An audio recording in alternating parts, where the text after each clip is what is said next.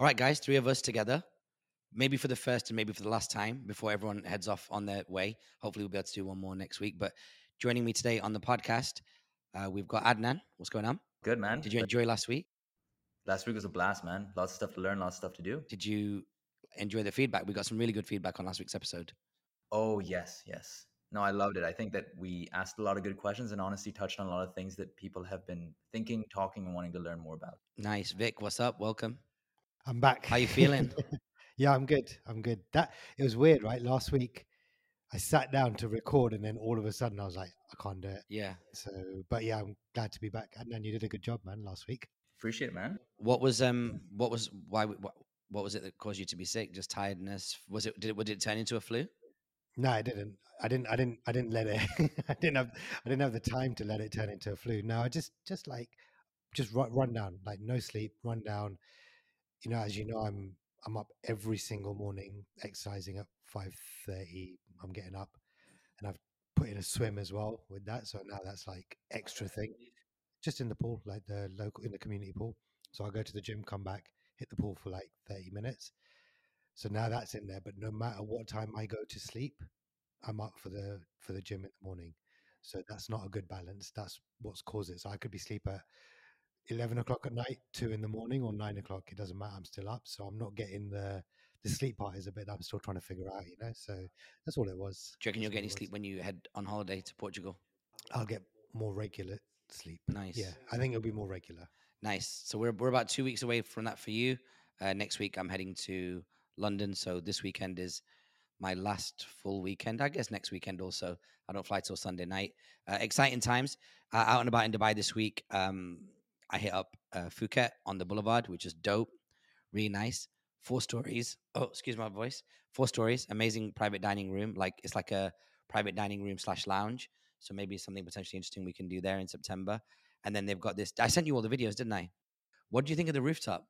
Oh, it's beautiful. Yeah. Man. The whole venue is really nice. Whatever videos you sent me, really impressive. I've not been there, but it's super impressive. Very Yeah. nice. The rooftop's good for about 130. Oh, that's good. Really nice view of the Burj Khalifa. Really, really unique. And the staff's really good.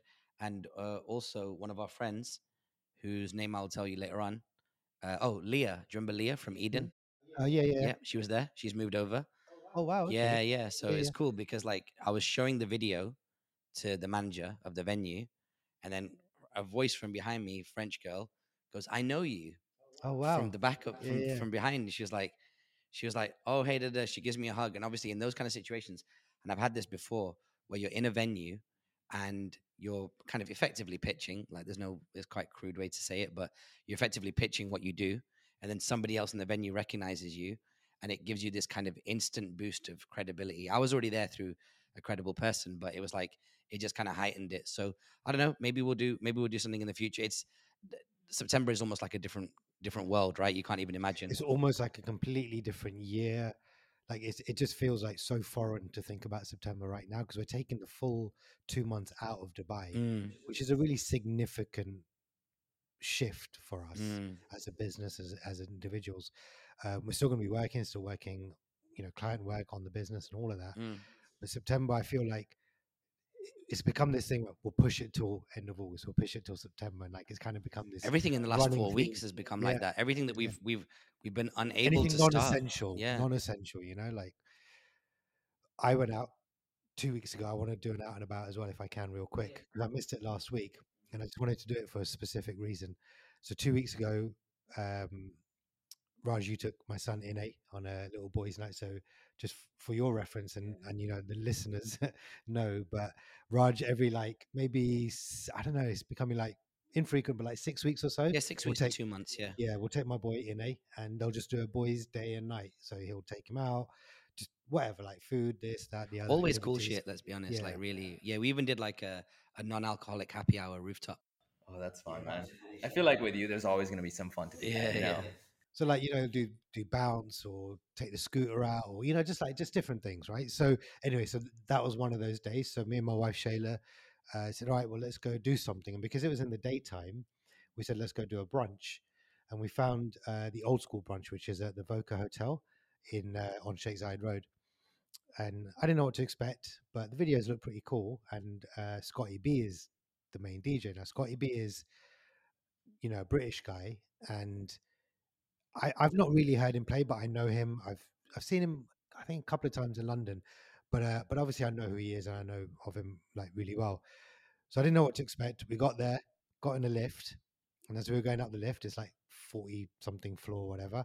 There's a group of like African, like older African people, guys and girls, and you know, dressed slick, like all coordinated, like beautiful sunglasses, trim, like just all the guys and girls are all just looking really slick and beautiful. So just strike up a conversation in the lift. Guys local, yeah, da, da, da. So some are from Saudi, some are from Bahrain, some are from Qatar, or they live there and we obviously live here. So just a quick, like literally an elevator pitch in the elevator, just for like a few seconds. So then we get into the venue and there's a mixtape on and they're playing like all the 90s hits that I grew up on, that what we grew up on. So for those who So know there's no from DJ when you London, first walk in. it's just a mix. I mean, it's empty. It's like 3 o'clock in the afternoon. It's 3 till 7. So it's basically empty. And everyone's just slowly filling in, slowly filling in. And it's just a mix. And then there's another DJ that comes on and then Scotty B performs. So it's a brunch and it's cool. The food is fine. The drinks are fine. Everything's cool. So me and Shayla, my wife, decide, okay, off, to go and have a little dance. And there's another DJ on before Scotty. I'll get his name in a second. But that crew that we met in the lift have got like a little VIP area booked out. So they're like, come over. So they invited us over in there. So we just had our own little area, just hanging out. They're really, really cool people. So it was a good vibe. We weren't in like the general population, which was nice. But the reason I wanted to just mention it is because when Scotty B came on, and now I don't think there's enough great DJs in Dubai. Like great, there are some great DJs, not enough. Considering the amount of venues there are, the amount of parties that happen, and the amount of DJs, frankly, that there are in the city, there's not enough that have kind of risen to this like really, really pinnacle level. Scotty B, and I couldn't describe it. I said he's like Shorty Blitz. For anyone that's from London, Shorty Blitz is a DJ on the radio, and he's a absolute animal. When I said that to you, Raj, you said he's more like Shorty Blitz and EZ, and I was like, that is the perfect description of Scotty B. He is a demon, like so controlled, so relaxed, like Zen. Like super Zen. When you look at like Cuba and people like that, just in the pocket, and he ripped that venue to shreds. And Everyone was I'm not, dancing, having fun, screaming, laughing. mate. My wife said to me, "I've not seen you party like that for the longest time, from beginning to end." I caught a vibe. I just like the music, and I just caught a vibe. But when Scott, like, he's mean on the decks, like mean, like just flipping, cutting, scratching, like just like, and every kind of style that you think of, like hip hop style, New York R&B, just like everything kind of just combined. So I just wanted to just mark that moment and just say, look, this guy is mean, and if you ever get a chance to go and see him, you should. Okay, so shout out to Scotty B, man. Good. I've seen him a few times. He's excellent. Um, I think there are some killers though. I mean, like Devin Kasoko is extremely good. Crown Prince is extremely good. TJ is really good. You'll never get the numbers you get in London, but then you're always gonna have more people. But yeah, Scotty is an excellent one and really does stand out. Yeah, for sure. Look, I'm not saying there's no killers like the guys that you mentioned and a few more, I'm sure, but he's on his own like little level, I think. Nice. But he's an experienced guy coming from a market. Yeah, he plays that style as well, like several times a week as well, which means that he's just not lost the momentum with it. Yeah, dope. You should go check him out. And also want to give a shout out to Danny Leese. We're on his podcast on Monday, and that's a really good podcast. I think there's gonna be some great moments in there. So excited about that. So that was out and about in Dubai this week. So this week's format, we're gonna change it up a little bit because um, we figured it'd be easier if we've got the three of us on the show. I think having just one subject is too narrow. Having too many subjects is too broad. So we'll try this, which is that everyone kind of just brings what they think should be the focus point for the week, and what's got their biggest amount of attention. Could be a piece of content, even in fact, to be honest, but it's not in this case. So let's start with you, Adnan. Your feature of the week is you want to make the case for space. So over to you.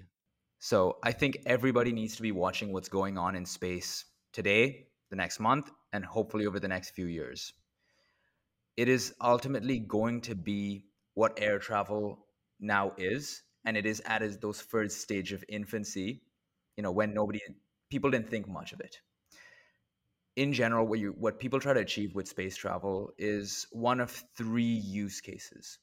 Either you're taking the rocket out of the atmosphere and flying it to a different part of the world, so you achieve significantly faster speeds of travel around the Earth. Two, you're trying to orbit the Earth, and that's predominantly used for satellites, weather forecasting, and research purposes. And then lastly, the most exciting stuff that everyone talks about is travel to the moon and travel to Mars. A variety of companies, but predominantly until recently, NASA, along with a few other governments, have been focused on each of these three use cases. But what's been exciting that both of you may have heard about quite a bit is what SpaceX is doing, the Elon Musk saga, all of that, is they were able to bring, essentially make the economics of rocket launches and putting stuff on rockets to launch them worthwhile for smaller companies. This is because normally when you launch a rocket, you have to ditch half of it when it gets roughly up to orbit, because 50% of your rocket is just fuel to get there. And then once you're up there, that entire tank is useless weight. So that's why you see the portions of rockets detaching, right? They're just thrown in the ocean and they cannot be reused. Well, what happens if you can take that section of the tank that's now empty and land it? So now that second half of the rocket essentially can be reused and reused and reused. Now you can spread the cost of the rocket over 10, 20, and now almost 100 launches. So when you think about what the average cost per pound of weight to put into orbit was versus what SpaceX has made it now, it was roughly anywhere between like 7 at its lowest point all the way up to 23,000. And SpaceX's Falcon 9 rocket, which has roughly completed maybe 200, 300 launches, drops it down to $1,500 per pound to orbit. And mind you, these rockets have been landing their bottom stages more often without issues than most other companies have been able to launch rockets successfully and consecutively. So that's a little bit of the backstory. What's incredibly exciting that's happened over the last 1 year and then recently the last 2-3 weeks is that the new project of SpaceX is to build even a larger rocket that can not just take us to orbit, but can potentially take us to Mars. And some people may have watched this rocket launch and heard a lot of the media say that it didn't successfully get into orbit, it's a failure. I want to dispel that argument and actually say that it is perfectly in line with the company's philosophy of testing and iterating quickly. They had the rocket built, and they were purely waiting for FAA approval to be able to launch it. So what happened is they got FAA approval roughly about, I'd say, a month and a half ago. And within 7 days of that FAA approval, they launched. What I do think is interesting is the fact that they sacrificed speed. They sacrificed perfection for speed, i.e., the benefit was they launched it, but they weren't successful at getting into orbit. The question is, why weren't they successful? Well, when a rocket launches, it's shooting thousands and thousands of pounds of thrust onto the ground. What is on the ground? It's either cement, concrete, dirt, dust, whatever. And if you don't have a sufficient protection or cooling mechanism for that ground, that piece of concrete or whatever's in that ground will blow up and shoot back towards the rocket and multiple areas around the launch pad. And that's what messed them up. So a lot of the pieces of concrete that got overpressurized because of the thrust shot back into essentially the rocket engines themselves and caused engines to switch off as they were taking off. Oh. And as a result, their angle of attack to get themselves into orbit was off. And that's why you saw the rocket falling down as it came to the Earth. But the beauty of this is, had they waited 3, 4, 5 months to build out the infrastructure on the ground to ensure that the concrete wouldn't blow up, they may have got their FAA approval rescinded in that process, because you know how the government is in terms of like changing So regulations. for clarity, is that they let the rocket go within 7 days because they felt like the approval was just a moment in time. It could be retracted, so let's just shoot the rocket whilst we've got the approval. Exactly. And they are always about speed. The one philosophy that this company uses that the other companies don't is let's manufacture all of our parts at scale and then just quickly test. Because what most other companies do, they'll spend 3 years manufacturing a single rocket or a set of 4 engines, and then they'll test it once every 4 years. So this is interesting. I didn't know that. I had no idea. And I heard the All In podcast where they broke this down in detail, and the SpaceX people were on there trying their best to explain why it was important. But I think you've done a exponentially better job of explaining why it's important. So they took the opportunity. It didn't work out in the ideal sense, but it did work out because it kind of gave proof of concept, right? Exactly. So how does this relate to, like, at what point does this affect the London to Tokyo air route, like flight path? How does it play out for consumers when impact on pricing? Because it's the case for space, right? So why should we care? Imagine, well, one, it is a long game. You're not looking at something in the next 5 to 10 years, potentially longer. But imagine a time where you can get from London to Tokyo in 45 minutes. And for anybody who's thinking about how this works, if you're new to the concept of space travel, a normal aeroplane scales the surface of the planet at around 30 to 33 to 35,000 feet, which means effectively it has to do the number of kilometers, it has to cover the number of kilometers. If you're traveling by land, it would be more kilometers, but because you're slightly higher up, it's less. Whereas if you were to imagine, like on a clown's hat, leave the planet and go all the way up and then come straight back down to any other part of the planet, you're not scaling the surface. You're just going up into orbit and then re-landing it effectively on another part of this ball that's called Earth. Exactly. And the biggest thing with You're that not is scaling the parameter or the diameter of the Earth. Yeah. uh, you're somewhat right in that you're still scaling a certain portion of that perimeter, but you're not dealing with hitting into air molecules. That's the biggest thing. Oh, okay. Right? Yeah, yeah. Because the speed of your airplane is ultimately limited by the amount of air molecules you're slamming into as you go through the Yes. air. Yeah. And every additional kilometer or mile per hour is additional reinforcement that you need to put onto the frame, and most importantly, additional heat that will generate across the front of that plane. Yeah. Like one of the fastest airplanes, which is the SR-71 Blackbird, actually increases its size by a couple of centimeters just because of the amount it heats up when it's flying, and it leaks half of its gas just on takeoff. It needs to be refilled in the air before it can go on its mission. So that's the impact of heat. Is that the reason why airplanes fly as high as they do? Is because it's freezing up there, and that keeps the plane cool? I'm guessing. I don't know. I'm It's a not. little bit. There are a couple of different factors, but one is just hitting into fewer air molecules, Okay. i.e., you're generating less friction on the plane, and that way you can maintain like a significant cruising speed that is most efficient for your gas burn. Got it. What needs to happen for people to care? So Aside from this when, podcast. yeah, well, yeah, but like space travel is cool.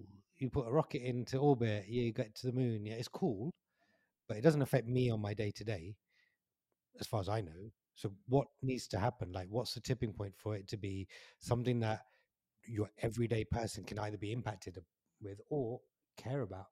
So the short answer is within the next 6 to 12 months, I expect that this spaceship that they're testing will get into orbit. So you generate a significant amount of speed vertically and horizontally, which is roughly about 17,500 kilometers per hour, that allows you to spin around the Earth. That now allows you to build out use cases for how do we put people on this, as well as how do we take it outside the Earth to take it to Mars. So that, like, we're now at a point with Virgin Galactic, with Blue Origin, where you can get into space for roughly $500,000. And I expect we'll start thinking about those numbers once Starship gets into orbit. Starship is what, just like another SpaceX? It's another SpaceX aircraft, significantly larger. And like, for example, the Falcon 9, which is the workhorse of SpaceX, which launches every 3 to 5 days with satellites.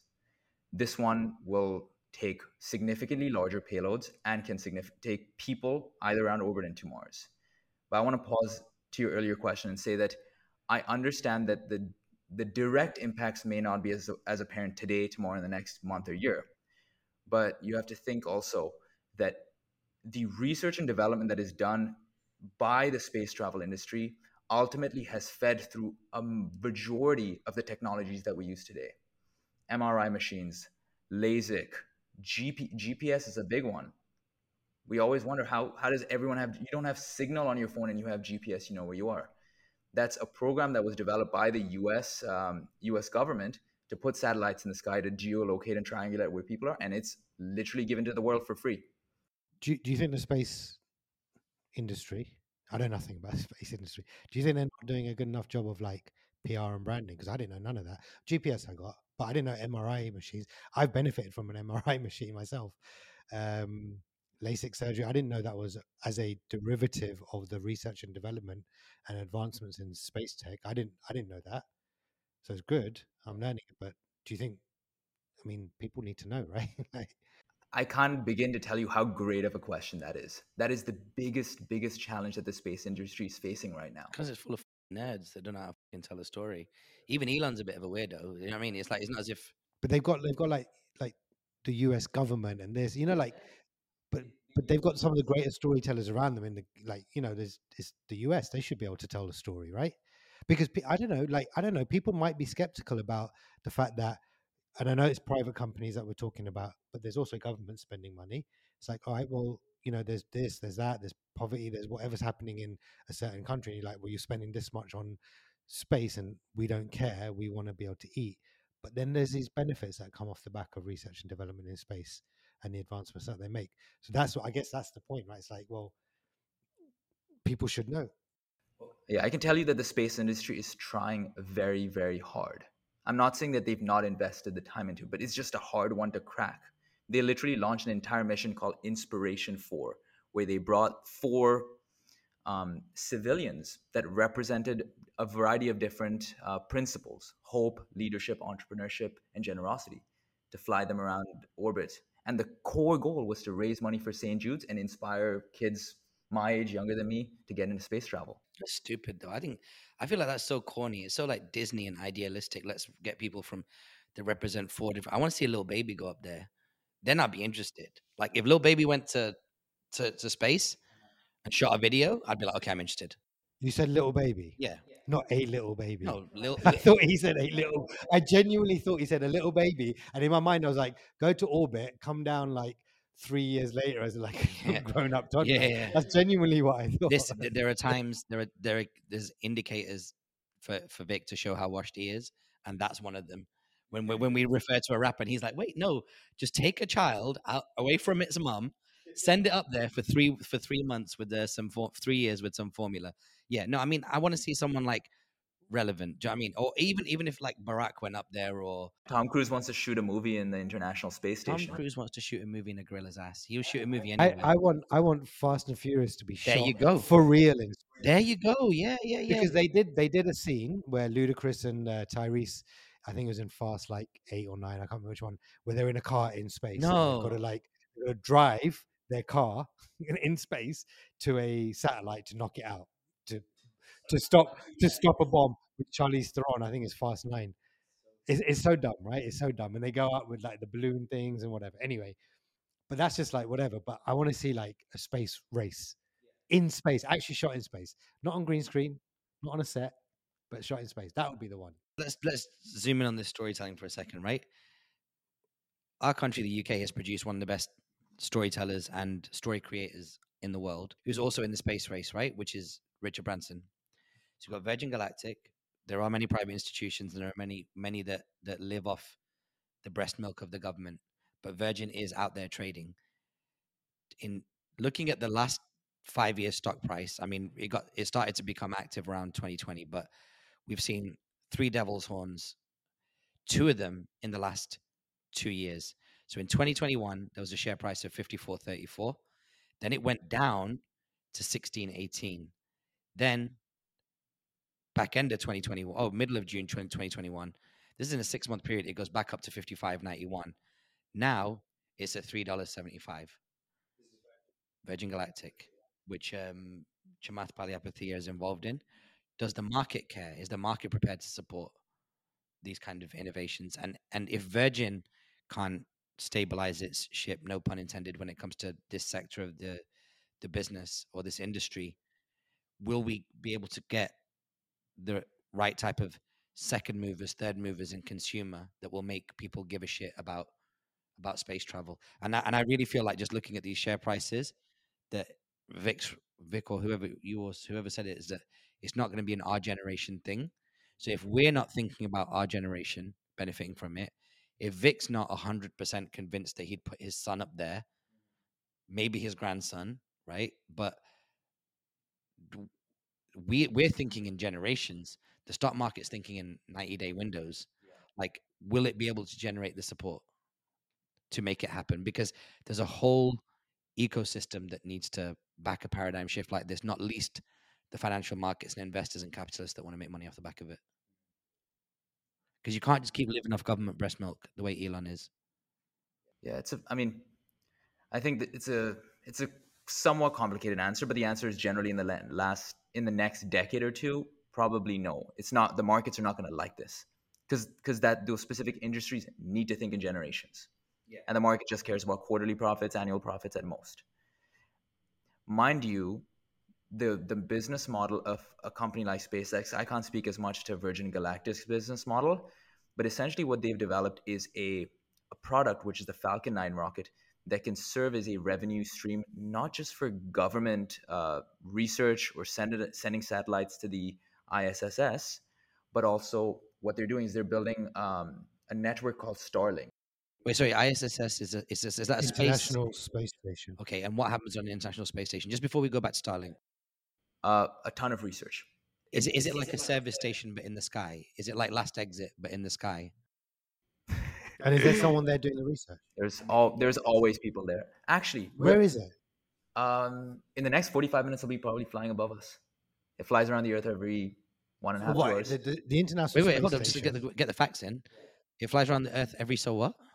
Roughly, I would say 2.5 hours. Yeah, Spins wow, around the Earth. wow. It moves at 17,500 miles per hour. I may have said kilometers earlier. It's miles. Yeah, okay. Sorry, but so this is like a big box in space That people live in. People live in. How many people live in there? It varies between 5 to 15. And they're just doing what kind of research?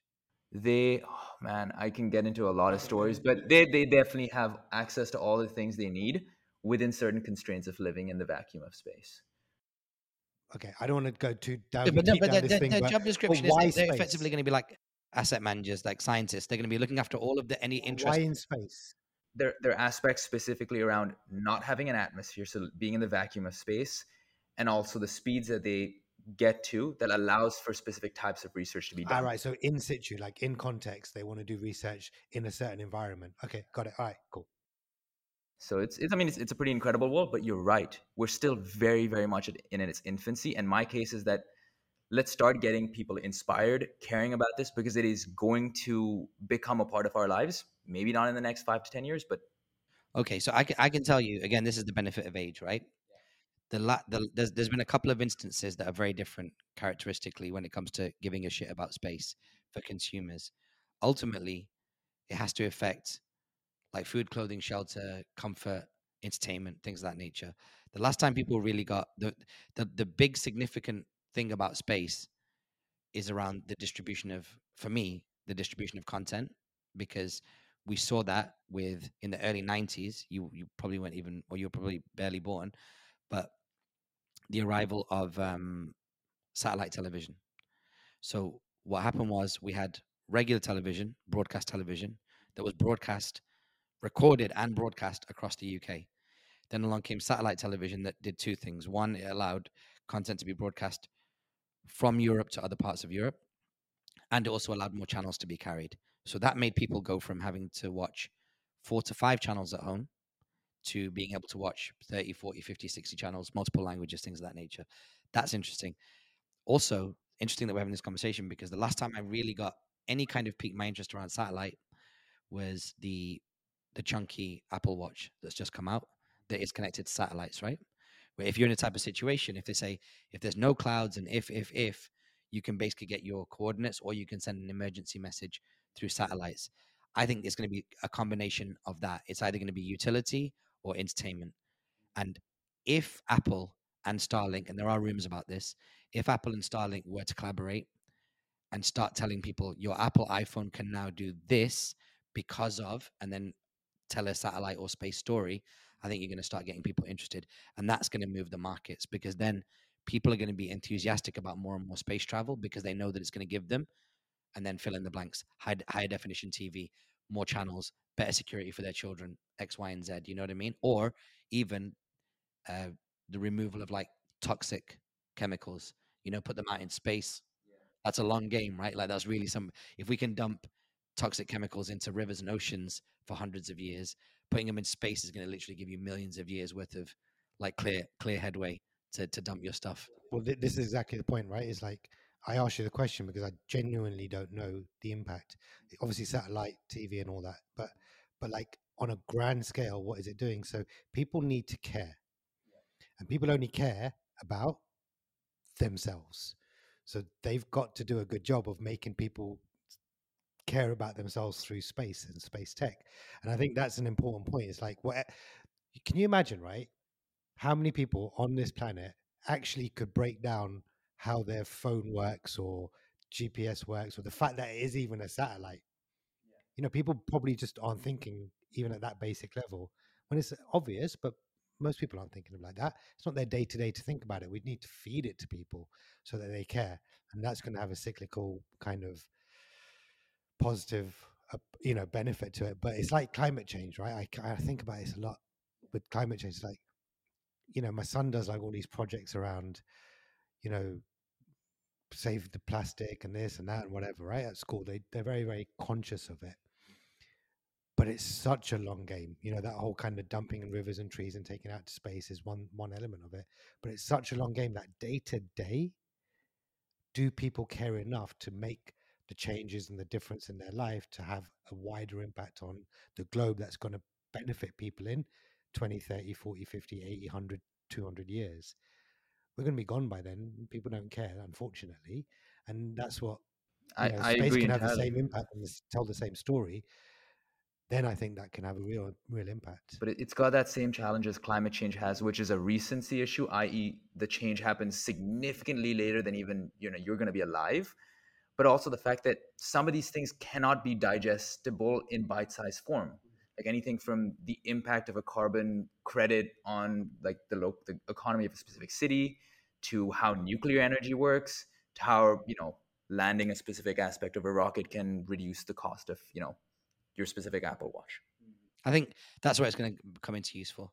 Most people like I've been obsessed with this for a long time, because my second degree was in technology management with a focus on acquisition and strategy in an organization, business environment. And a lot of that has to do with people's understanding of the technology, the principles, and then also how it impacts them. And that's one of those things whereby if I say to you, like, your car is traveling at 100 mph, mph means, Miles per hour. okay, cool.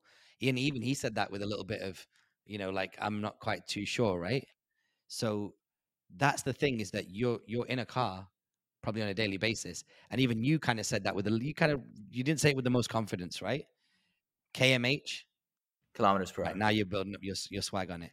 So if I say to you right now, you know, we talk about GPS, which, as you rightly said, affects us. It's in our phones, even if our phones are not connected to a 3G network, right? Which is GPRS, General Packeting Radio System. If I say to you, what does GPS mean? Global positioning system. I know it. Not everyone It's does. not something that rolls off most people's tongues. We're now in an age of, like, and I hate to go back to this in every episode, but like Chat GPT. Take 100 people and ask them, what does GPT mean? Do you know? I know I don't remember it, but I remember reading about it. Yeah, most people don't know what it means. It's just nobody. When something comes What along, does it mean? I don't know. GPT is generative pre-trained transformers, which I probably googled once 2 months ago, just in case it was easy to remember. But even me right now, I remember generative and transformers. I don't remember what the P means. But I mean, more importantly, even than that is, even in one sentence, can anyone explain what ChatGPT does? How does it work? Right? Sorry, can I just? It's a good question, but I don't think people care what GPT means. Mm, That's the thing, right? No one cares what GPS, like the acronym is, mm. stands for. because no one's going to need it in their daily life. I've never needed to explain what GPT is, apart from in this, like what the acronym stands for, Mm. apart from in this specific environment. I probably will never have to again. And if anyone asks me, I'll be like, I don't fucking know, but I can use it. Mm. That's the point, right? Like there's so many things that people don't. LED, people don't know what LED Yeah, stands yeah, for, yeah, right? People use it in their daily lives, and yeah, ATM or whatever. In fact, ATM's a good one because it means it's got two different things, right? Automatic teller machine and something transaction, like automatic Yeah. transacting machine or something like that. So there's confusion around it, but people don't care. yeah. I think That's the it's thing. it's interesting and it's worth monitoring. But what we really need is like some sort of like tracker. It Content. needs to be turned into a soap opera, right? When you saw like the pandemic in 2020, they basically turned that into a daily narrative with daily updates, and also it doesn't move that quick. So to close this point out, you mentioned something which was, or we touched on something which was quite interesting, which is that it is a generational thing. The biggest generational chess player in on the planet right now is China. Them thinking about the the headwinds, like them thinking about the progress that they want to make as a nation, as an operating system for humanity, with the way that they run their country and their goals, taking over parts of Africa, things of that nature.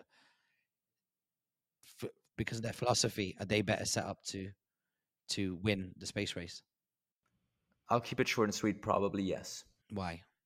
Factoring in technology as well, of course.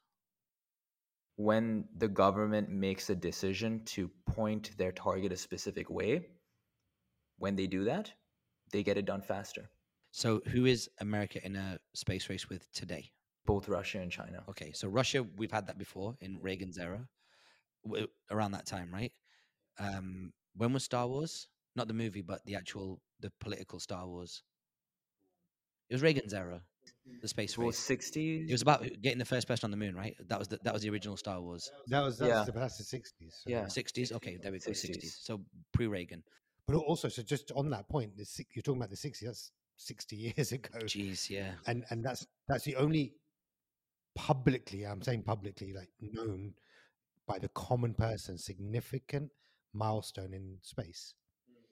'Cause since then, When you're trying to beat a common enemy, that usually gets people's attention. As you talk But it about was like a race, relevancy. right? It's not as if there was a prize on space. There was just the kudos. It was basically like an Olympic race, but who can get to.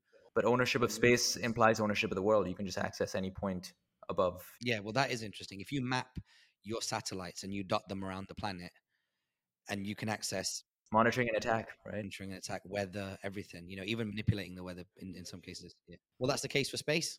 All right. Are you more interested, Vic? so I've always been interested in space. I just know nothing about it.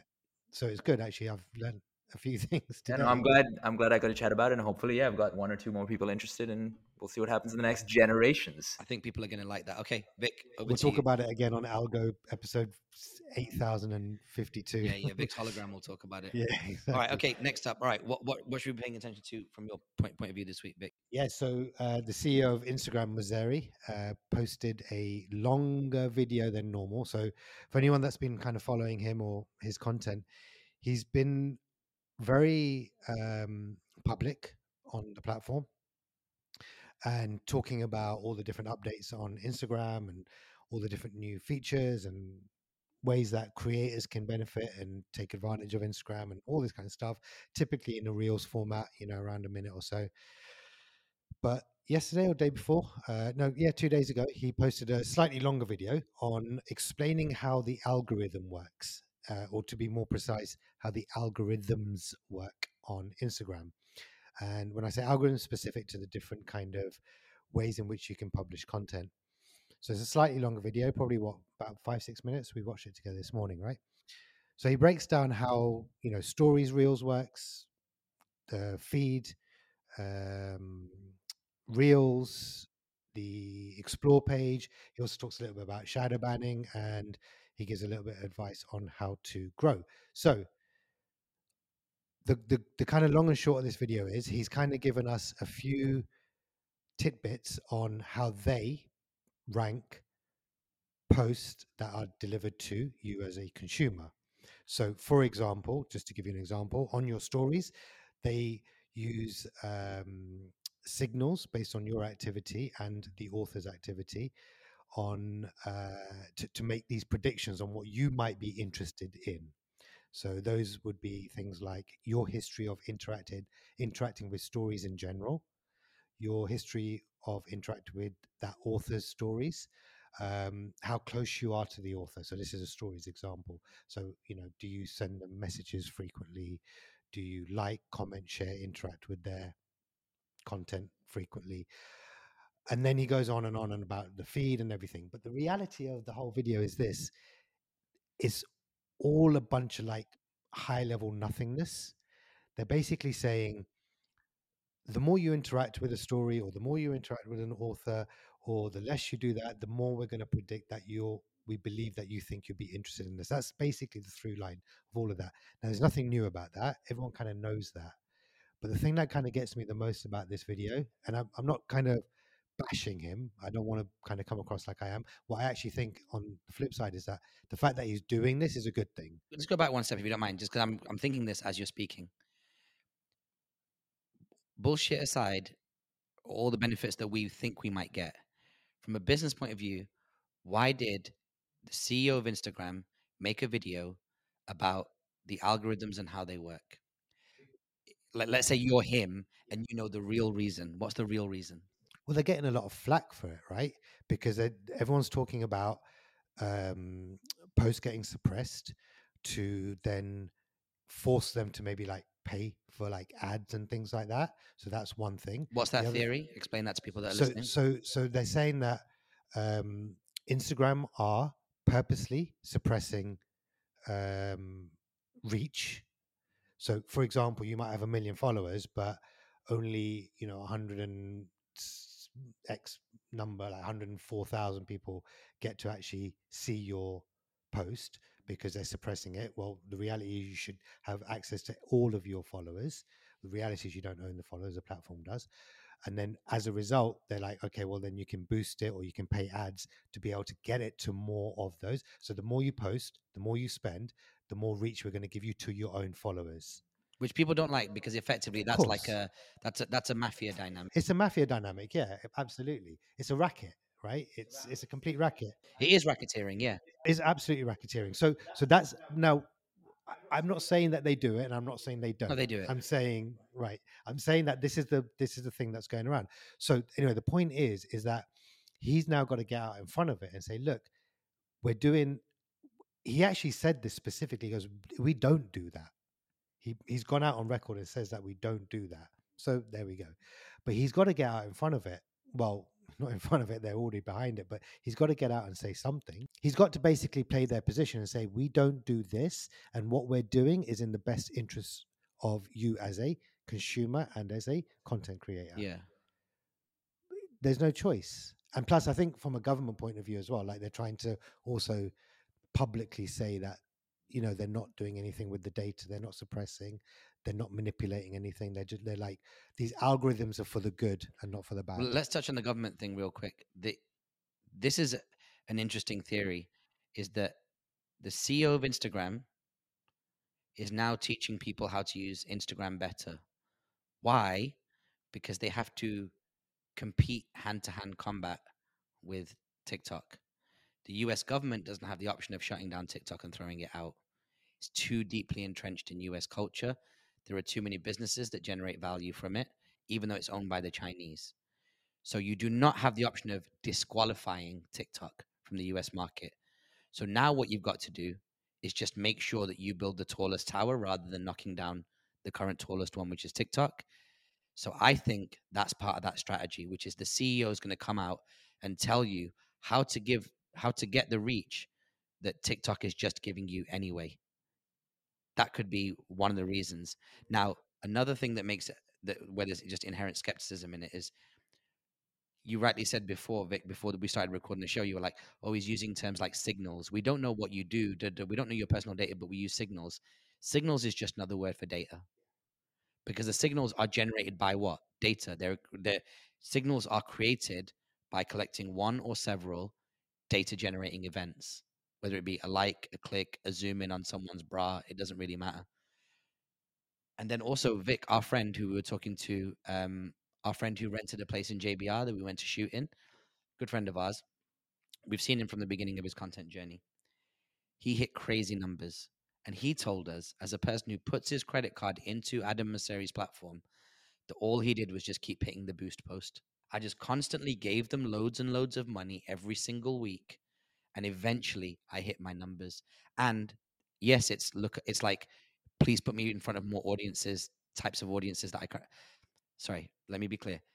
When you hit the boost button, today what they've managed to figure out, which Instagram couldn't figure out before, is please put me in front of audiences that are like the people that have currently chosen to follow me.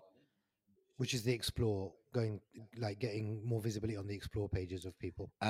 Eventually, yeah, as a second order effect, but more than that, it's showing up in the feeds as a suggested post. Yeah. So this is the thing, is that ultimately, and we've been talking about this as well, like taking some of our capital right now and just saying, okay, rather than me doing what I do at the moment, which is 50 dirhams over 5 days here, 100 dirhams over 10 days there, do we take an aggressive number like 5 to 8 to 10,000 dirhams and just take the best organic posts and just push them over the summer? Push some here in Dubai, push some in London, push some in whichever city I'm in during the summer, and see what the response is. Because for us as a business, if we go from whatever followers I've got at the moment, 5, 6,000 to 60,000, like some of our friends have done, we're going to make a shit ton of money. Sorry, Vic, Do you you know were what? saying. No, no, it's fine. It's absolutely true. And I think that there's a valid business case and reason for us to do that. The reality is this: I don't care that Instagram wants your money.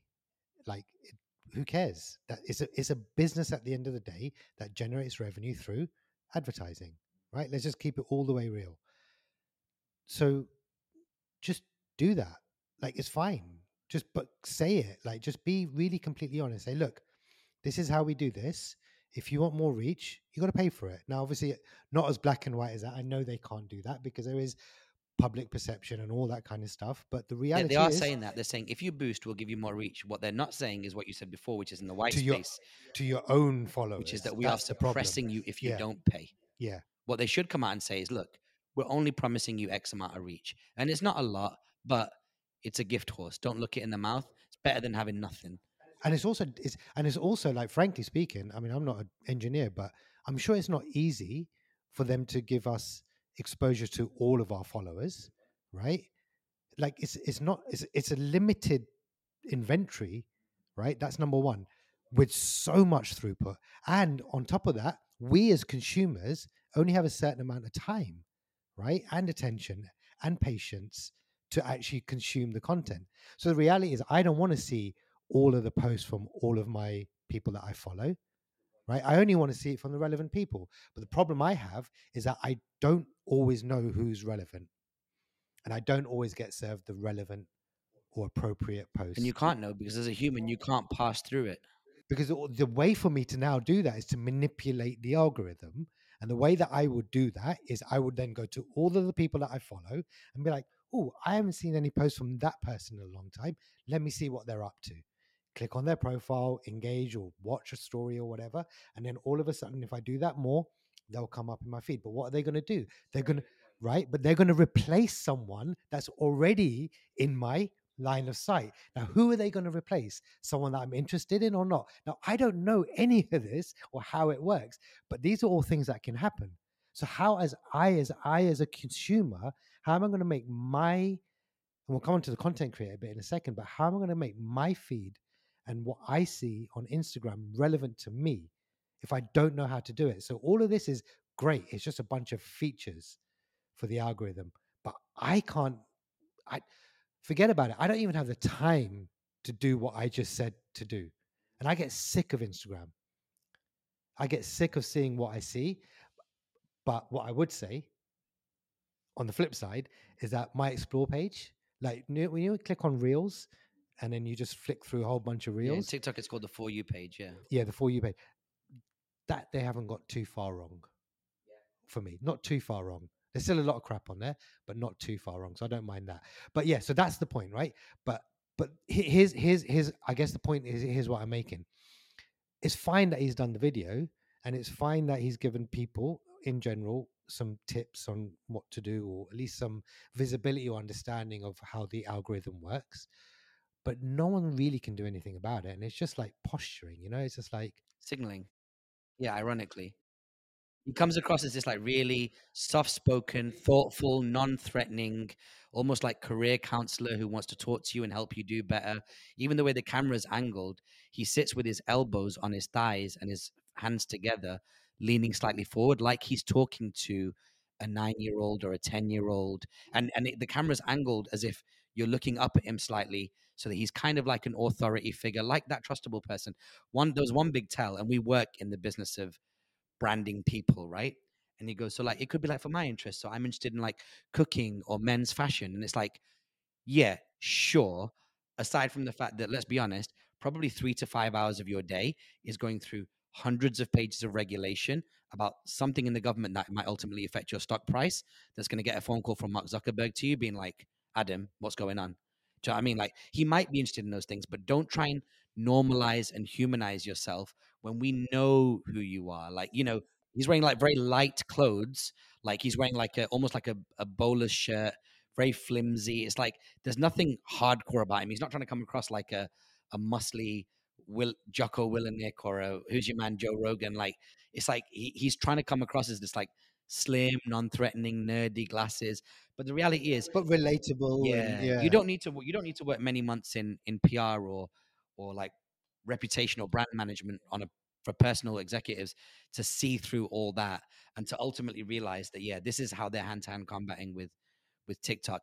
And I wanted to make one brilliant point, sorry, before you jump in, Vic, is that when you were talking about like the people that you interact with the most, we've come full circle 20 years to the beginning of the significant beginning of my social media experience, which was MySpace. In MySpace, if you went down about a third or two-thirds of the way on the right-hand side, there was my top 8 friends. And you can almost see that now when you go into your Instagram and you hit the forward button and those 4 little images that come up, they're effectively your top friends. They're the people that are sending you the most memes, and they're the people that you're forwarding the most stuff to. And it's really, really crazy. And Instagram have been very transparent about this, and I respect them a lot for it. Is that they've basically said, we've not focused enough on messaging, because the reality is people do a lot of dark sharing. Like, sorry, they do a lot of like dark signaling in the sense that they're not necessarily prepared to hit like or comment. I don't actually want to hit like or comment publicly on something which is a bit risky. Let's say it might be a bit sexist or a bit racist, bless you, or something like, where in context we know that it's not bad intent, but we might not want to see somebody that we know seeing us saying Raj Katecha like this. But we might forward it to our cousins because we'll be like, oh hell yeah, we joke about this all the time. So them recognizing that a lot of their content is now being forwarded through messages. I mean, you probably do a lot more of that, right? Than like front office likes and comments, front of house. Let's call it front of house signals versus backdoor stuff, which is you're forwarding it to people, and they get all that data. That's such an insightful point, because I'm thinking 80% of the actual jokes and memes that I enjoy are probably too dark for the average person that I know to appreciate or judge with They're context shared over DM, right? entirely. Dude, I don't remember. It's a really good point. I do not remember the last time I've liked a post. I genuinely don't. And I don't remember the last time I've made a comment on a post. I genuinely don't. Maybe one that you've put up or we've had as a like a collab where obviously, you reply to the comments. But that's it. Not someone else's, maybe only like our own. I don't like posts. And when I see something, I'll never comment on it. I'll message that person directly and be like, that's amazing. Congratulations. You suck. Yeah. Stop. Like, yeah. But that's how I do it. I don't do anything like, but that's also my nature, my personality anyway. But I don't like people seeing that I've commented or liked on something, because not that I care about people judging me. I really don't. But it's just like there is a judgment put on that. So I'm like, I'm not doing it for anyone else. I'm doing it because I want to message you directly, Adnan, and say, great job. But what's super interesting? As a signal, as a neutralized signal, it's equally important to Instagram, because it's, at some level, Instagram doesn't care whether your personal preference is to disclose your appreciation of a post through a like or a comment, or whether it knows that you hit reply to creator and you send them a nice, thoughtful message. They still know from a signaling perspective that your intent or your attachment to that content or that creator is a positive sentiment, and so they're still then going to serve more of that to you. Yeah, they do, and they call it a proxy. They've called it like he goes signals and proxies. That was his terminology. It's like what are you doing on the platform for us to be able to predict or estimate how interested you'd be in something? Just one point on the way he was dressed. I just have to say this, and I don't know if I'm reading too much into it, but if you look at it, he's wearing his clothes. He's got this chain on. It's a gold chain. I don't know what It's a pendant and a the, ring. yeah, it's a pendant and ring. So it might mean something to him. It might be like whatever. Not that, but it's not equally distributed across his neck. Yeah, so it's like almost caught on the buttons. So it's like angled to the right. It's like lopsided. Now, normally you just fix it. If someone's like, if we saw that, If one of us, one of our clients, if it was one of our clients, that's correct. If it's one of our clients and we saw that, we'd either be like, put it straight or tuck it in, or just to make it look normal. But I feel like there's a signal there because there's no way that whoever's shooting it or their review, they didn't see that because I saw it and it annoyed the hell out of me. That they were like, no, just leave it like that, or they might have purposely done it like that because they want to come across. He wants to come across like he doesn't care how he looks, and it's not important. It's not about the perfection. It's about what I'm trying to say to you, and it was it's very, very it's it's cringy. it's it's it's common. It's artificial Yeah, it's imperfection. artificial. That's it. Yeah, It's like let's take away from the fact that this guy probably has tens, if not hundreds of millions of dollars in cash and stock options. He's extremely comfortable, and all he cares about is generating revenue from advertisers and making sure that you are constantly engaged on that platform. He did let one thing slip, which if I was him, I'd have probably jumped in on, which is that he said that Reels is about entertainment. oh god, yeah. I think that's very risky in a world whereby there are lots of videos at the moment that say, look what TikTok shows American and Western users, and look what it shows Chinese users. In China, it's all about like science and bettering yourself, allegedly. And in the US and the UK, it's about silly dances and putting ice cream in your dad's ear and all that kind of stuff. So it's like, if they come across and say Reels is about entertainment, and he's explicitly said that, it makes you wonder, hang on a second, what they want their user to experience is entertainment. Entertainment is pacifying, and it removes you from your current place. It's a what's that thing called? Not it's pacifying, but it's also escapism. Perfect term. So they're saying if we can offer you stuff that pacifies you or offers you escapism, and we can run ads in that, we're happy with that. America, we're happy with that. England, we're happy with that. Europe. Whereas if other people come along and say, hey, listen, our platform's good for X, Y, and Z, but we'll only do it for our own country. So TikTok comes along and says, we'll only do that for China. Over time, you're seeing that America and American organizations like Meta, Instagram, Facebook are selling out their own people, entertaining them and giving them escapism, running ads so that in between these episodes on Netflix or Reels on Instagram, as long as you go down to Walmart and you buy your Cheetos, it keeps working. And I've had this conversation with many of my American counterparts over the last couple of decades. America as an economy is a factory farm of consumers. From the day that you're born, they impress certain images on you through Disney, through adolescent like television, through teenage movies, through rom-coms, through action adventure, goodies, baddies, jocks, nerds, athletes, cheerleaders, all these things, rags, riches, rise of the phoenix, losing it all, coming back. And they keep going over and over and over these things again. And they say the reason why you've not experienced these high highs is because you don't take this diabetic medicine, you don't go to this holiday resort, you don't use this mouthwash. And they basically imagine, I would say 85% of consumers are effectively factory farmed. They're told these are your morals, these are your values, these are your boundaries, and these are the things that you need to buy and consume with your disposable income, whatever you're able to get your hands on, that will allow you to live this lifestyle that we're telling you is the best, healthiest, fastest, most attractive lifestyle. And so social media has just taken that to a whole other quantum dimension. Do you know and what's so crazy about that? Because he said the goal of Reels is to entertain. But when you think about what's happening on Reels, actually, here's a question: what do you think is going to happen to Reels? So right now, there was a period of time where on TikTok and then on Instagram, it's all about the dances and this just crap that's served out. That's made like just the whole feed really like trashy. But as of late, I'm finding, and maybe it's my algorithm, that there's more educational content or let me put quote unquote educational content being served. So like people trying to like this whole podcast like thing, and We'll be this clear on study that because if says, someone's not listening, this whole podcast thing, you mean what? sorry, the aesthetic, like the podcast aesthetic, like Which is to have a microphone at the to bottom of the have frame. to be sitting there with a microphone talking to off camera to someone, like exactly what I'm doing now, right?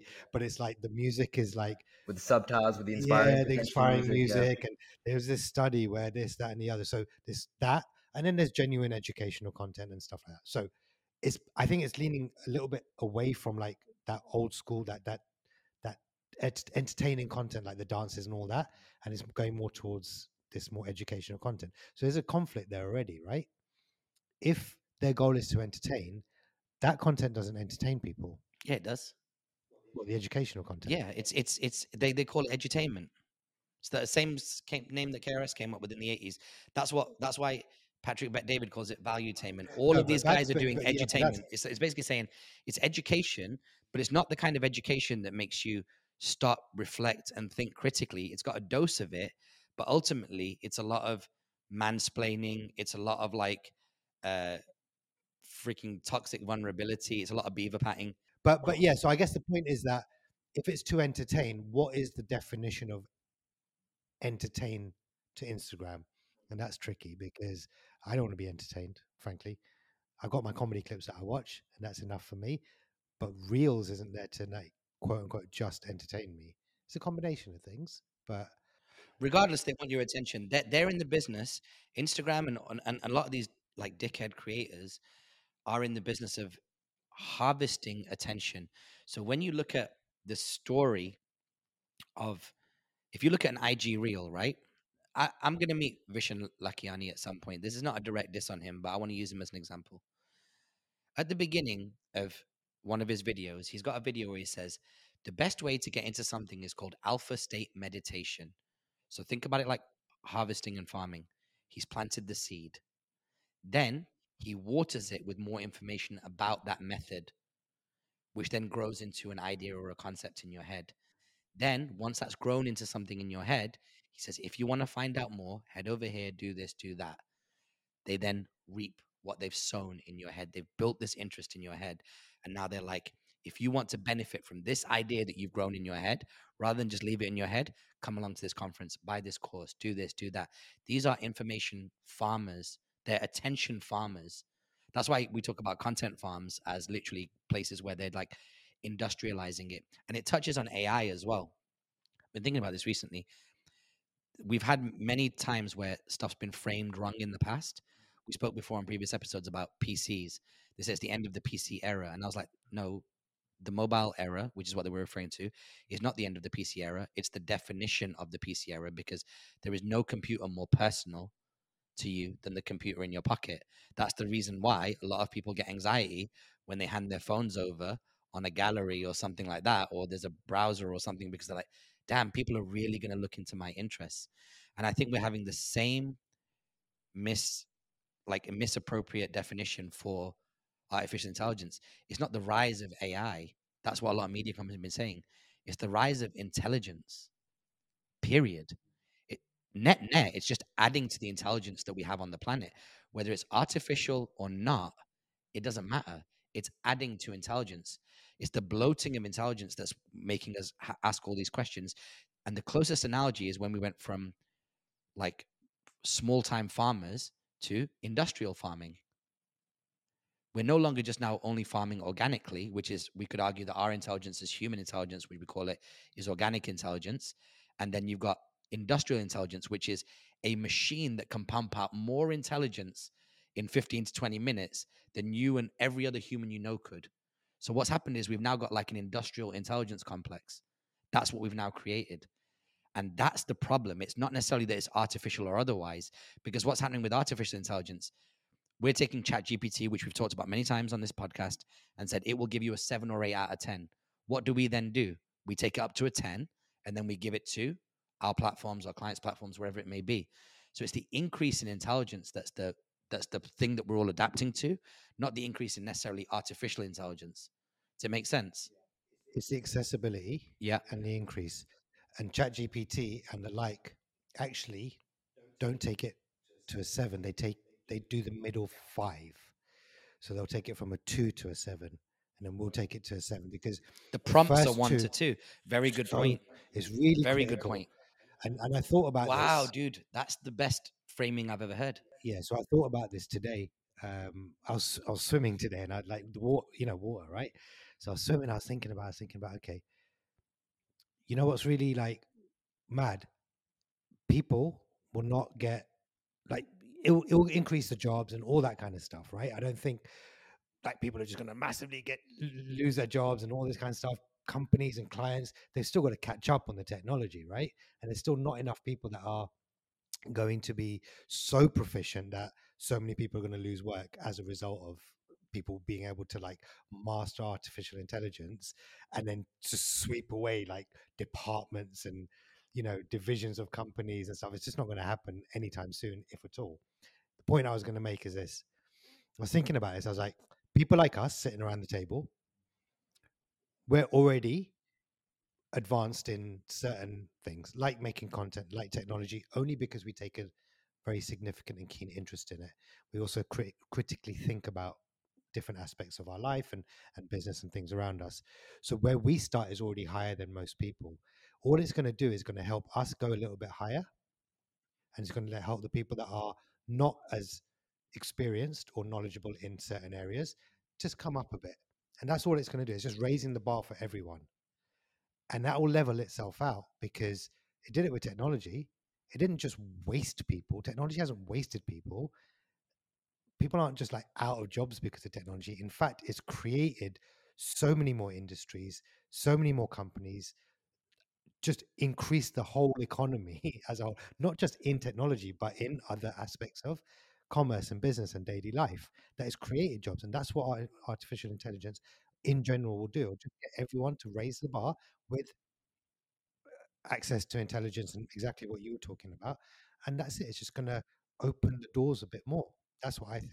So I think you're right in that at a minimum level, it raises the bar for someone who does not essentially does the bare minimum with it. But it also gives you a chance to significantly increase that delta between someone who doesn't utilize it to its fullest capacity versus someone who really delves deep into it. Does that make But that's sense? always going to happen. It happens with everything. That but the rules don't change on humans. Humans are just the same. We haven't evolved that much. The stuff around us has evolved, and it's allowed us to maybe be more efficient or have a better output or think of things differently or create, MRIs from space technology or whatever. But if you imagine our situation, Raj, we it's so mad. You'll say this to me at least once or twice a week in some form or another. Imagine if we had this 10 years ago. Imagine if we had this, and I'm referring to a piece of technology normally, right? Imagine we had Riverside 10 years ago. Or imagine we had this type of mic. We used to carry around so much equipment, so much. When we first interviewed Gary Vaynerchuk, we basically took in the back of a small Peugeot the equivalent of what would be considered a TV studio today, like a roaming TV studio, just to get that first interview. It's But a I think it's really, madness. really important that this is really, really, really important. It would be an injustice to not galvanize that point that he made before, is that we've always said on this podcast, I've said it many times, and he's just improved on it, that it will take you from a chat GPT and OpenAI will take you from a 0 to a 7 or a 0 to an 8, and then you've just got to top it up. I think that's probably the greatest take of this year on, well, it's the greatest take of AI in the world, I would say. I'm not gassing you up. I think it's the greatest take in the world, is that it takes you from a 2 to a 7 or a 2 to an 8, because it's not as if chat GPT reads your mind, understands what your priorities are, and then puts it in front of you. It needs you to prompt it. So prompting on this imaginary scale that we've come up with is you taking it to a 2. It's setting it up. It's like when you give an agency a brief, it's your RFP. It then will take it from a 2 to a 7, and then you continue doing the rest of the way. In fact, our chemistry in this business is similar, which is that I'll come in at the beginning and figure out what the surface area is of a scope. Then we'll work on it together. Vic will then do the middle part. Then I'll come in at the end and kind of like in some cases put my little bit of seasoning over it. But that's the greatest take in AI period. And I guarantee you someone's going to copy that take and take all the credit for it. But That is absolutely superb. And the best way to think about it, if you've ever been into like movies and comedies, it's like those comedy movies where some guy to impress a girl says he'll run a marathon with her or something like that, or he'll run a marathon. Then he starts running the marathon. He's done no exercise. He goes about half a mile, runs off into a bush, Yeah. has like a bicycle or a taxi waiting for him Yeah. that takes him to like 1 mile before the end of the race. And then he just shows up there. Water on, Yeah, like dashes water all over puts him, water all over sweating. himself, like rips his top a bit, and then crosses the finishing line. OpenAI is that taxi bit in the middle. The prompting is running the first mile, and then you finishing the OpenAI project is the last mile, and the 20, how many miles in between? 22 miles in between. Yeah, so it's 26 in total. So the first mile and the last mile, the 24 miles in between is Chat GPT doing its job and you iterating along the way. And the other important thing about that, the kind of two thing is this, that also applies to the client agency relationship as well, because like a client or a company or a business will employ an agency because they may not have the skills to execute on what they want to execute. So in our case, they might not be able to build a content strategy out that has a direct impact to their business and their business strategy. Then the next step of that is actually executing against the strategy, like the production, all that kind of stuff. Okay, so that's very high level.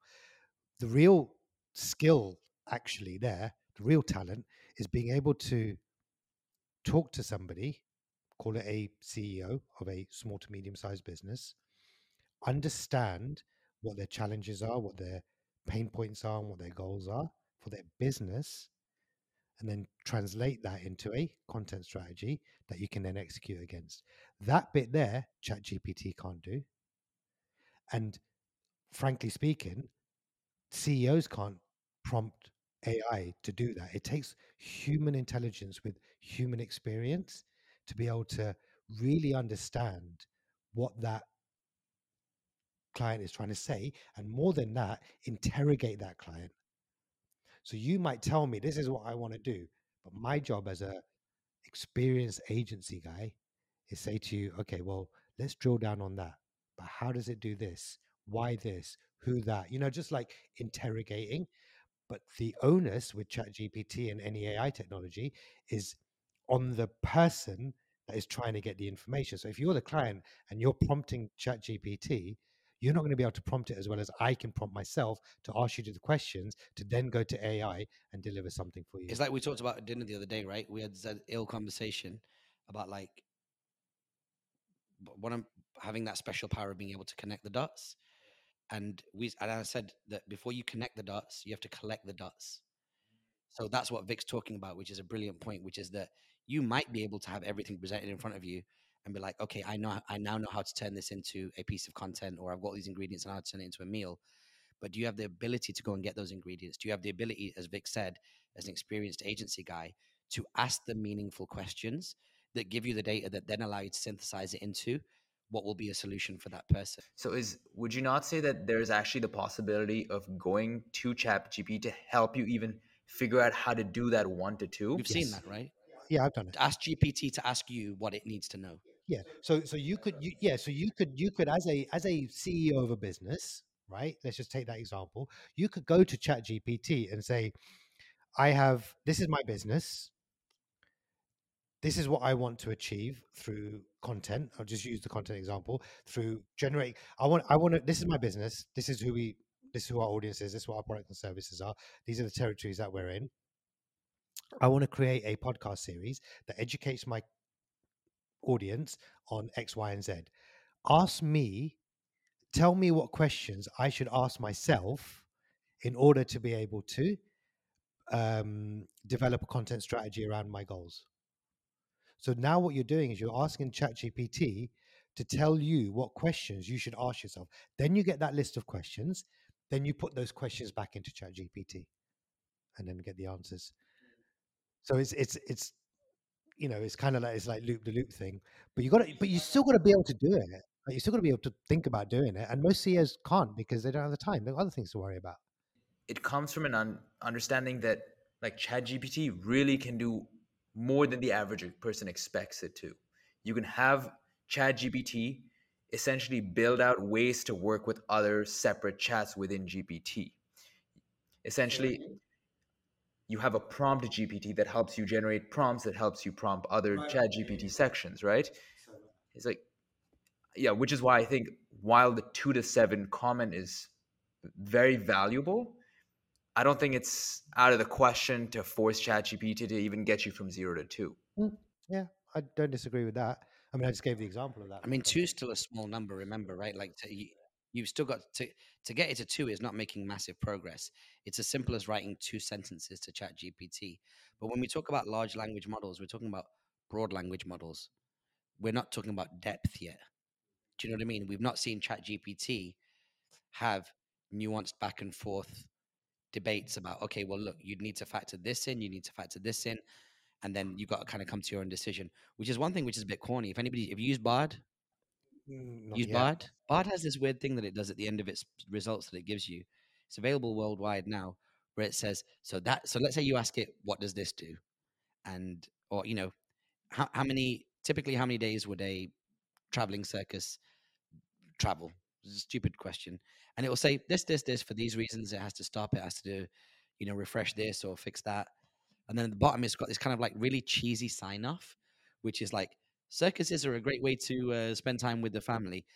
Great way to, make sure speak to the to find out when there's one coming to your town soon. And it's kind of like got this like real corny kind of like sign off, like, and so it's it's still it's still not able to get into the nuance. It kind of like backs out before it has to get into like that kind of like triangulated thoughts. But it will come. It will come. I'll tell you just to close on this point. Vic and I were sat with a friend of ours the other day that manages a multi 7-figure dirham marketing budget, and he was working with a design agency. And he said, "I've got this concept, and this design agency sent me this off a single image." I said, "That is Mid Journey version 5." And he was like, he didn't know what Mid Journey was. And then he swiped right, and it was the quadrant, the 4 images, Yeah, yeah, yeah. 100% Mid Journey. He goes, "What is that?" So I put it on his phone, and he goes, "We're talking about how do you use it?" And I was like, "Oh, god damn, now we're having a bit of a Web3 moment," where I was like, "Okay, if you want to use it, you have to download Discord. Discord is a bunch of servers that look like chats on Microsoft Teams. You will have a general one that's built for you by Midjourney. You will then have to go and open your own server, which is like its own chat, install Midjourney, which is like an app on that chat box, and then chat back and forth with that chat to then drop you images in accordance to what you're looking for." Then I was like, fuck, this reminds me of like MetaMask, CryptoKey, Ledger, Colds.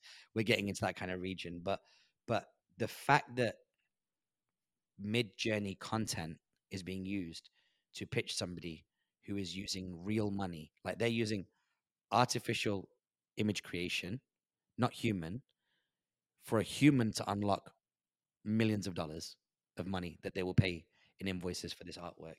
Not for this specific artwork, but that's the kind of budget they would have. And I'm like, damn, the arbitrage has started. And we've had this before. We had this in the Napster era where you could download as much music as you want and then go out and DJ it. You'd burn it to CDs and go out and DJ it. There's a period of time where some people know about stuff being free and they've got very little money and a high need for money. And there's lots of people that are very busy managing or making money that do not know it's available. And they tend to, then there's a transfer of wealth from people that have been for dozens of years paying people to use Photoshop and apps like that.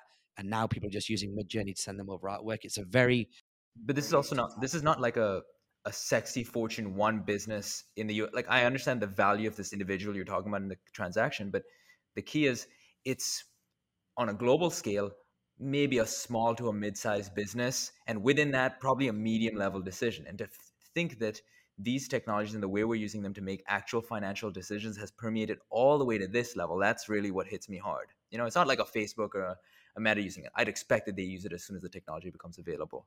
But the fact that a lot of people at the lower levels of a variety of industries are now using it is safe to say that it's essentially become way more commonplace way quicker than we expected.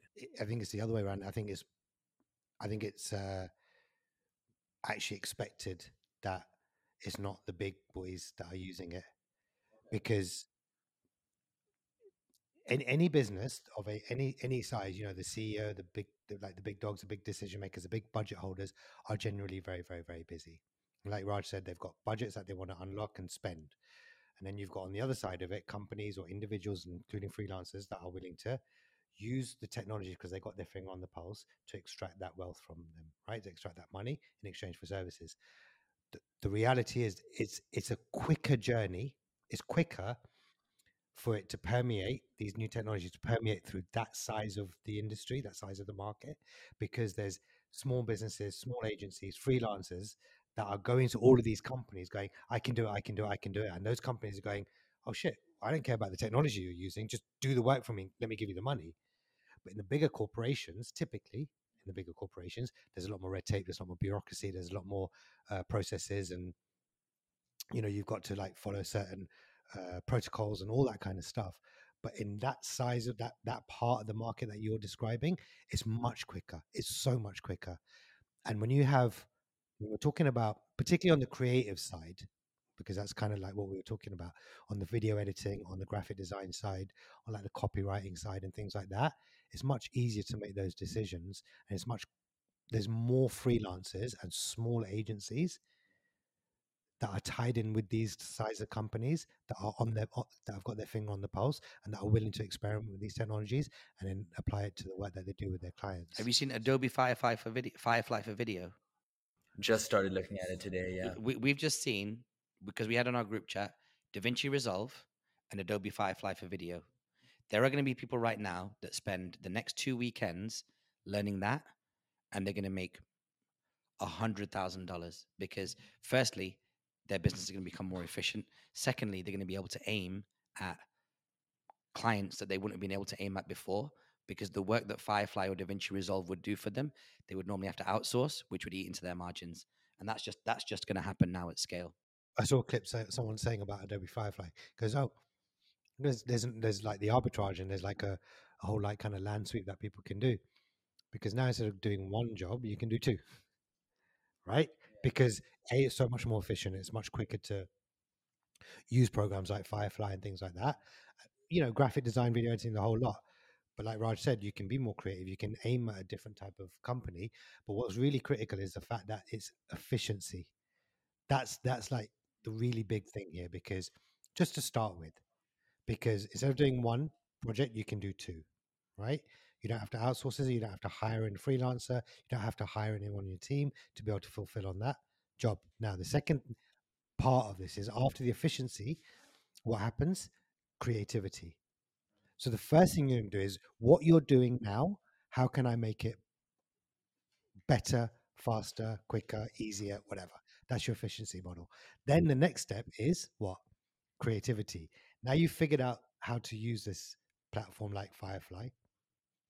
How do I then use it to be more creative and more experimental or apply it to different industries or apply it to different types of people and then take that upper level. So that's the kind of typical route that it will go, particularly when you're talking about creative agencies and this kind of this part of the market that you're referring to. More nimble as well.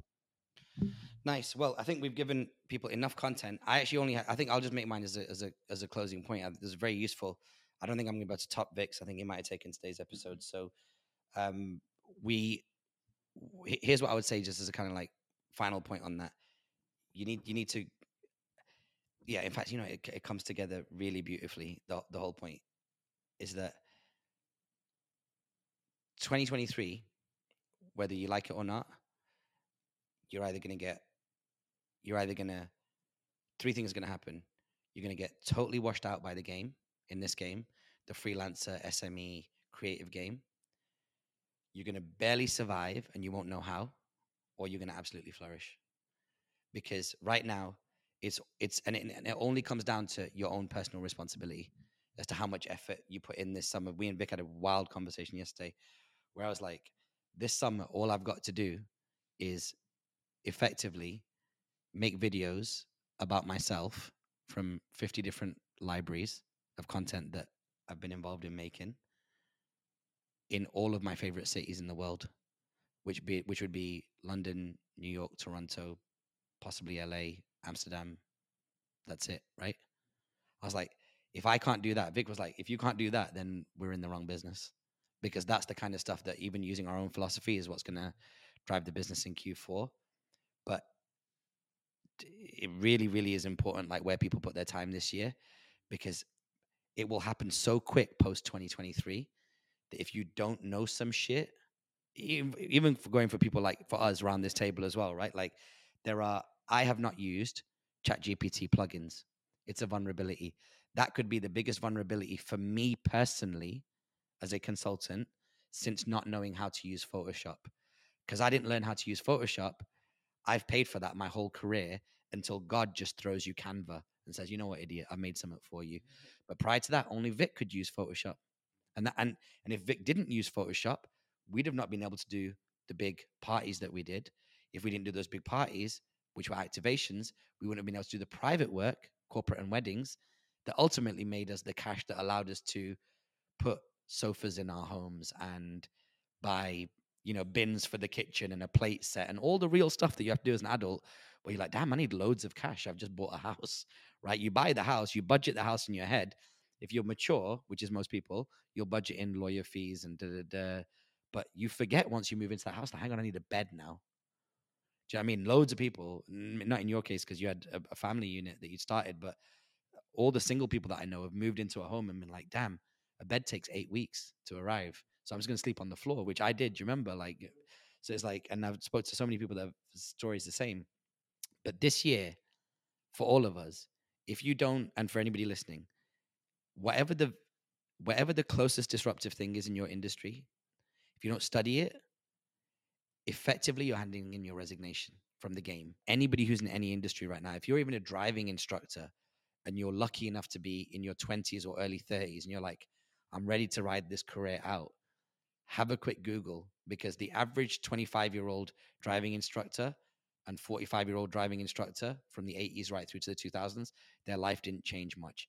If you just become a driving instructor at 26, your life's going to change. Whether it's electric cars or whether it's AI or whether it's maps or whether it's this, something's going to change. And I think if you don't grab hold of it this year, whatever you do, you're effectively handing in your resignation. It's going to be a death. It's either going to be a slow death or a quick death, or it's going to be you just not being able to address certain opportunities. How many people were we going to work with, or have we worked with in the past, where we're like, we'll pay you this much to do this? We have a great data scientist who you met yesterday. I would never make the decision to not work with him. But as soon as Code Editor came out, which does big data analysis, I texted it to him and said, if this helps you do your job quicker, great. That means you can just do more work. We'll still pay you the same price.